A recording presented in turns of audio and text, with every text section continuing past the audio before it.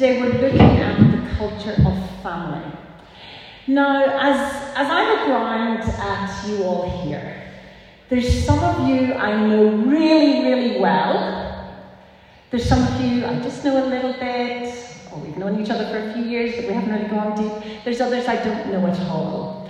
And I was thinking that as Paul the Apostle was writing to the Christians in different cities, that would have been the same situation with him. He would have really known some of them, others he wouldn't have known. But I'm wondering, do you know what word did he use to refer to those Christians? Okay, anyone want to give a guess? Like what word was he saying? He didn't say Christians, you Christians in Colossae, or Christians in Galatia. What word did he use? Family. Sorry? Family? Brothers? Okay, yes. So, Jimmy, can you go on to, there's a Greek word, adelphoi. So that was discipleship from last year. Okay, adelphoi was the word he used. And that means brothers and sisters. Now, in most of the older translations, it's translated as brethren. That also means brothers and sisters in Christ. In many translations, it's translated as brothers, but it was referring to believers, both male and female. So really, brothers and sisters is a better translation. So, for example, he starts his letter to the church at Colossae saying, "To God's holy people in Colossae, the faithful adelphoi in Christ." Or in other words, to God's holy people in Colossae, the faithful brothers and sisters in Christ.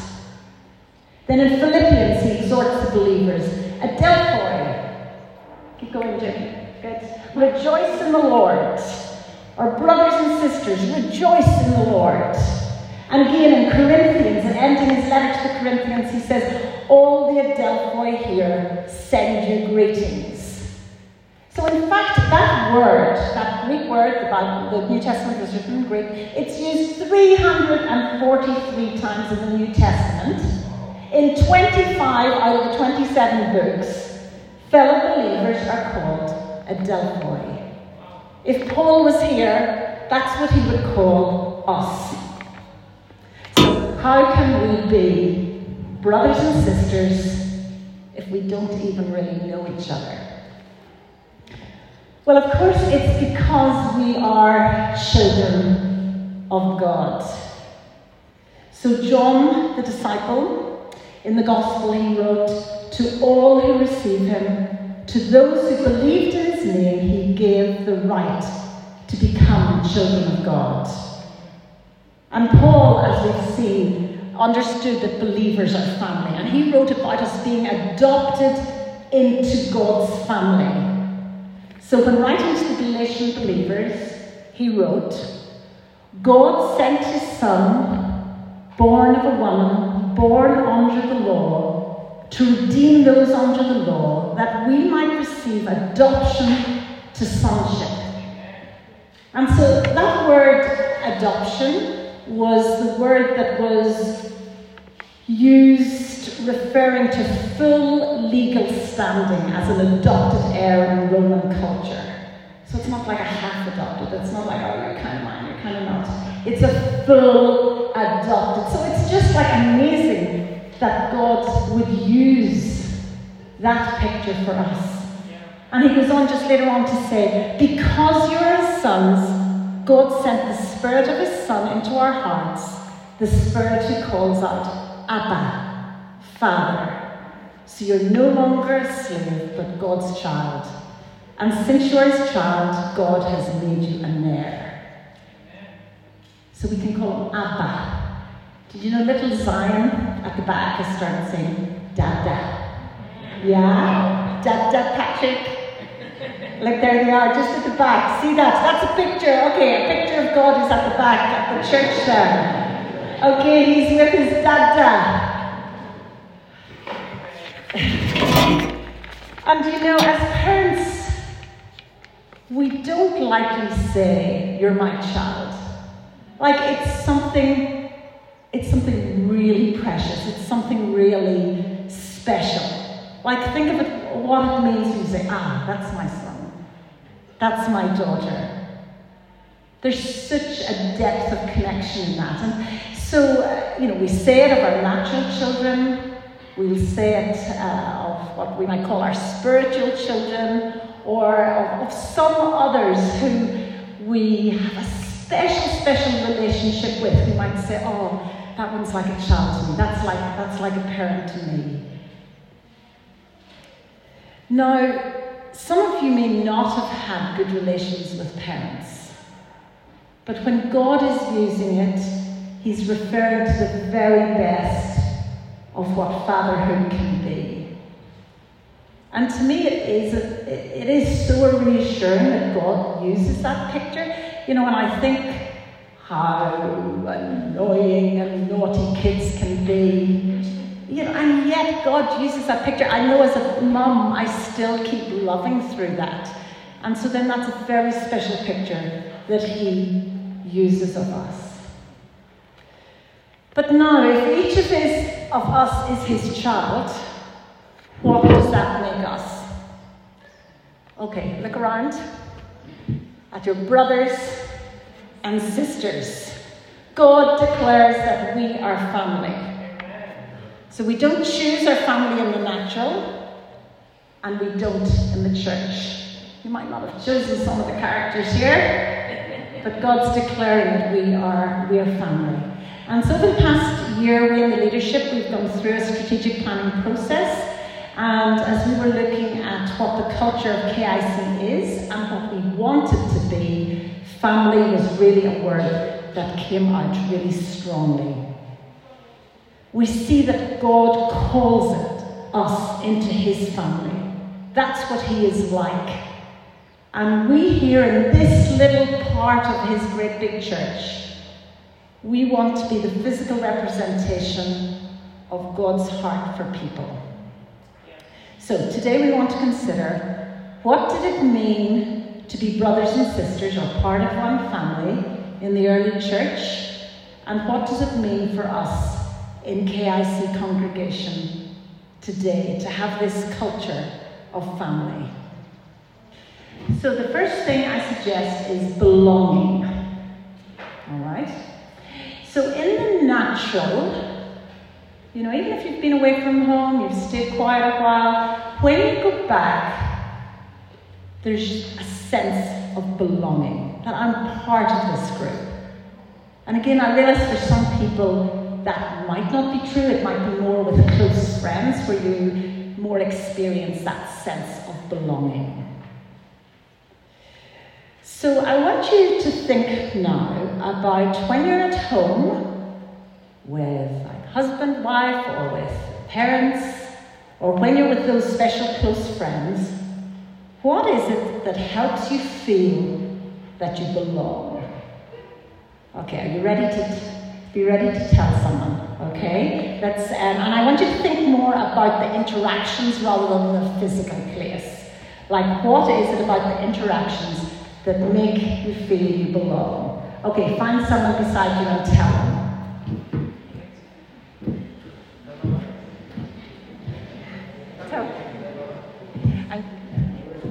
Tell someone what makes you feel you belong when you're with those close friends or with family. What is it about the interactions?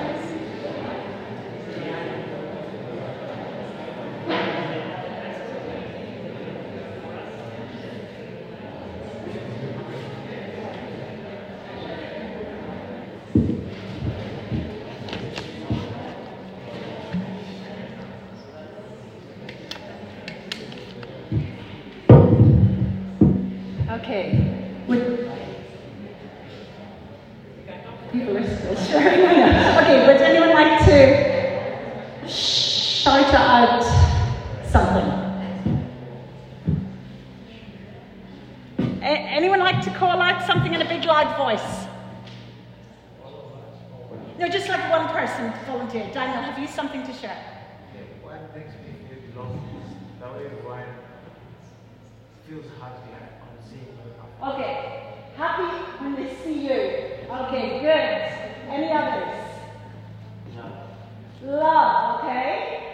You know you feel love, you're loved. Yes, Nelson? I feel that I'm protected. Yeah. Okay, good. Okay. All right. Anyone? Yes, Annette? When people are willing to share their hearts with you. To share their hearts. Okay, good. So, what then would it look like for regulars and visitors alike to experience that sense of belonging here at as part of KIC Lagoa? So those things really are applicable. Feeling protected, feeling loved, feeling happy to see you. Maybe it's the smiles and welcomes. You know, what can we do so that the people who come here feel that? As Lynette said then, sharing the heart with, with each other. Maybe also having, people who are interested in really who you are. So Benji had mentioned love, and the Thessalonian believers in the early church experienced love that gave them a sense of family and belonging. So Paul's writing in Thessalonians, "Now about your love for one another, we do not need to write to you, for you yourselves have been taught by God to love each other. And in fact, you do love all of God's family throughout Macedonia. Yet we urge you, brothers and sisters, to do so more and more." And there's that word, adelphoi again, brothers and sisters, acknowledging we're part of one family. And so the good news that we proclaim as Christians is that we are his children, that we're part of his household. And we don't want to be like the older brother in the prodigal son story that Jesus told, that older brother who didn't want to welcome the younger son back into the family. So at KICL, we chose family as a key culture that we want to develop, that when anyone comes and joins us, they have a sense of belonging. And what each of us does contributes to the development of this culture. It's like, I think it's something people have said we are strong at, but as Paul said to the Thessalonians, brothers and sisters, do so more and more. And so just take a moment yourself to think what that might mean for you to contribute. How might you contribute to developing and growing that culture of family?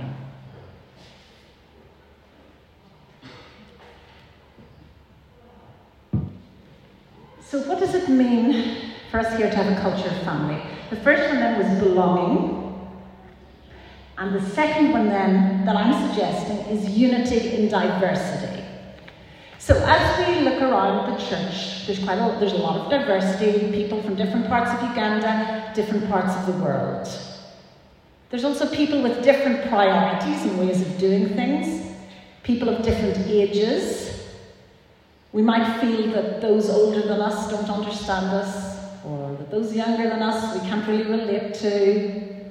There might even be some historical conflict or tension between our ancestors and the ancestors of someone else here.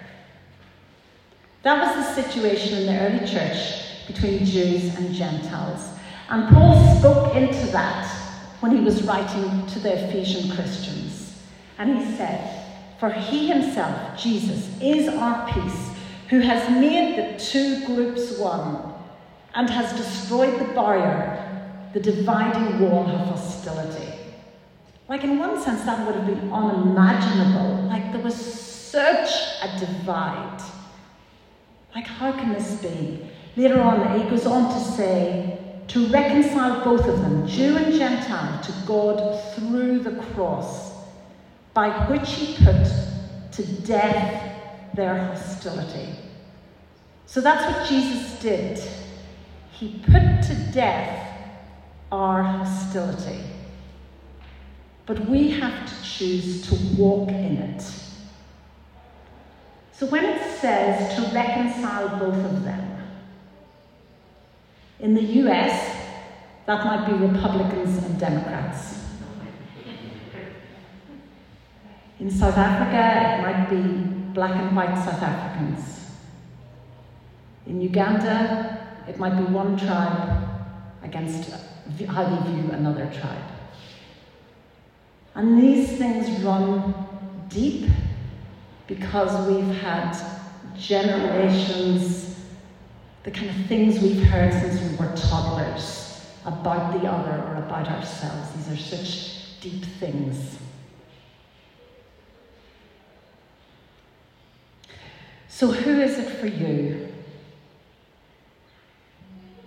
We want to walk in the peace that Jesus has bought for us on the cross and not allow any dividing walls to grow in the church family here.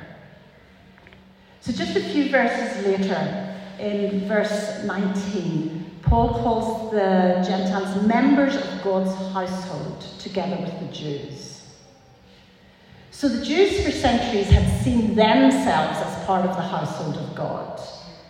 But now that other group, the Gentiles, the ones they'd looked down on, the ones who they felt were like pagans, so far from God, with cultures that were so offensive, like even what they ate, how they did things. It was now being declared that the Gentiles were now members of God's household, and God was doing the miracle of making the two groups one. So like if God could do that then, he can do it now. With us, within us, it's within us. Where are those ancient prejudices that are within us? He can do it, but we have to choose to walk in it. So we do learn some of these lessons about two becoming one in marriage. So Jerry, as many of you know, is very different to me. You know, he doesn't always do things the way that I think he should. Over the years, he hasn't always been what my original picture of my perfect husband has been. But the amazing thing is that as we walk together, as I've got to know him, got closer, like it's far more. It's much more wonderful than that old picture. But we again have to choose to walk in it. We have to walk in choosing forgiveness, openness, respect, laying aside offense. You know, and as we look at each other in this room, there's many reasons we could get offended. You know, he's too loud, she's too quiet, too late, too bossy, doesn't contribute, talks too much, never greets, too judgmental, too unreliable. Like, there's so many things we can say about each other. But Paul writes in Ephesians 4 to the same church, be completely humble and gentle, be patient, bearing with one another in love. So at KICL, we chose family as a key culture that we want to develop, that when anyone comes and joins us, they have a sense of unity in the midst of diversity. And again, what each of us does contributes to the development of that culture. So if we hold anything against anyone who's different to us, we need to lay it down. In the cross, he's put to death our hostility, he's destroyed the barriers. He offers us the opportunity to be free from those age-old prejudices. Walk in the freedom that he offers. Okay, how do we walk in that freedom? The same way that we always do. Repent, accept his forgiveness, and walk in the power of his Spirit that God freely gives us. Okay, so what does it mean for us to have a culture of family? I've suggested belonging, unity and diversity, and thirdly, going deeper in relationships. Galatians chapter 6 says, carry each other's burdens, and in this way you will fulfill the law of Christ. I hope that in your life that you can think of situations where someone has been with you, supporting you when things were difficult, helping you to carry a heavy load. And even if that difficulty went on for some time, that person was still with you, carrying it. We're called to do that as part of family. But that depth of relationship won't be with everyone. But let's ask God, who is He asking us to walk alongside and help carry their burdens? So in the church newsletter, the Mosaic newsletter, Beth emails it out every 2 weeks. And just to say, if you wish to receive it, I know Maria was collecting people's names at the back. Like if you don't get it and you want to receive it, you can give it to Maria or to Beth. But in the newsletter this past week, Irene gave a testimony that I really appreciate. So Irene at present is with the kids. But she was saying how at KIC here that she experienced this kind of family and this kind of care. That her family have been invited to 4 different families' homes, and some of those times happened when she was really feeling low. She was also sharing how she feels comfortable to open up and to share with people. And one of our other cultures is being authentic, and Beth is going to be speaking about that in some weeks' time. So each of us has a responsibility as a sister or brother to not stay isolated, but to reach out to others.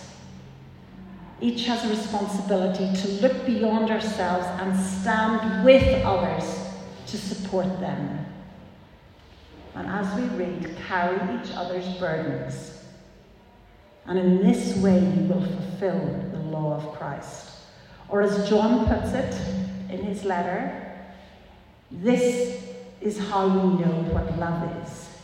Jesus Christ laid down his life for us, and we ought to lay down our lives for our brothers and sisters. So laying down our lives, that's being ready to put others' needs before ourselves. And again, that's ending with that word adelphoi, brothers and sisters. So by God's grace, let us build the culture of family, where there's a sense of belonging, there's unity and diversity, there's going deeper in relationships and bearing one another's burdens. But I realise it can be hard to do this, and it can be hard to love in this way, and to love as a brother or sister if you have experienced hurt or rejection from your own family, or even from your church family. And as we come to an end, I'd invite anyone who would like prayer to come forward. I mean, it can be prayer for anything, but particularly if you feel that there's some hurt or rejection in your life that's stopping you moving forward into the fullness of what God's calling you as his child and as a brother and sister with others here. So I'll invite leaders and intercession group to come to be ready to pray with people. So I will close in prayer, and then people are either free to go and chat or to come forward then for prayer. Let's pray.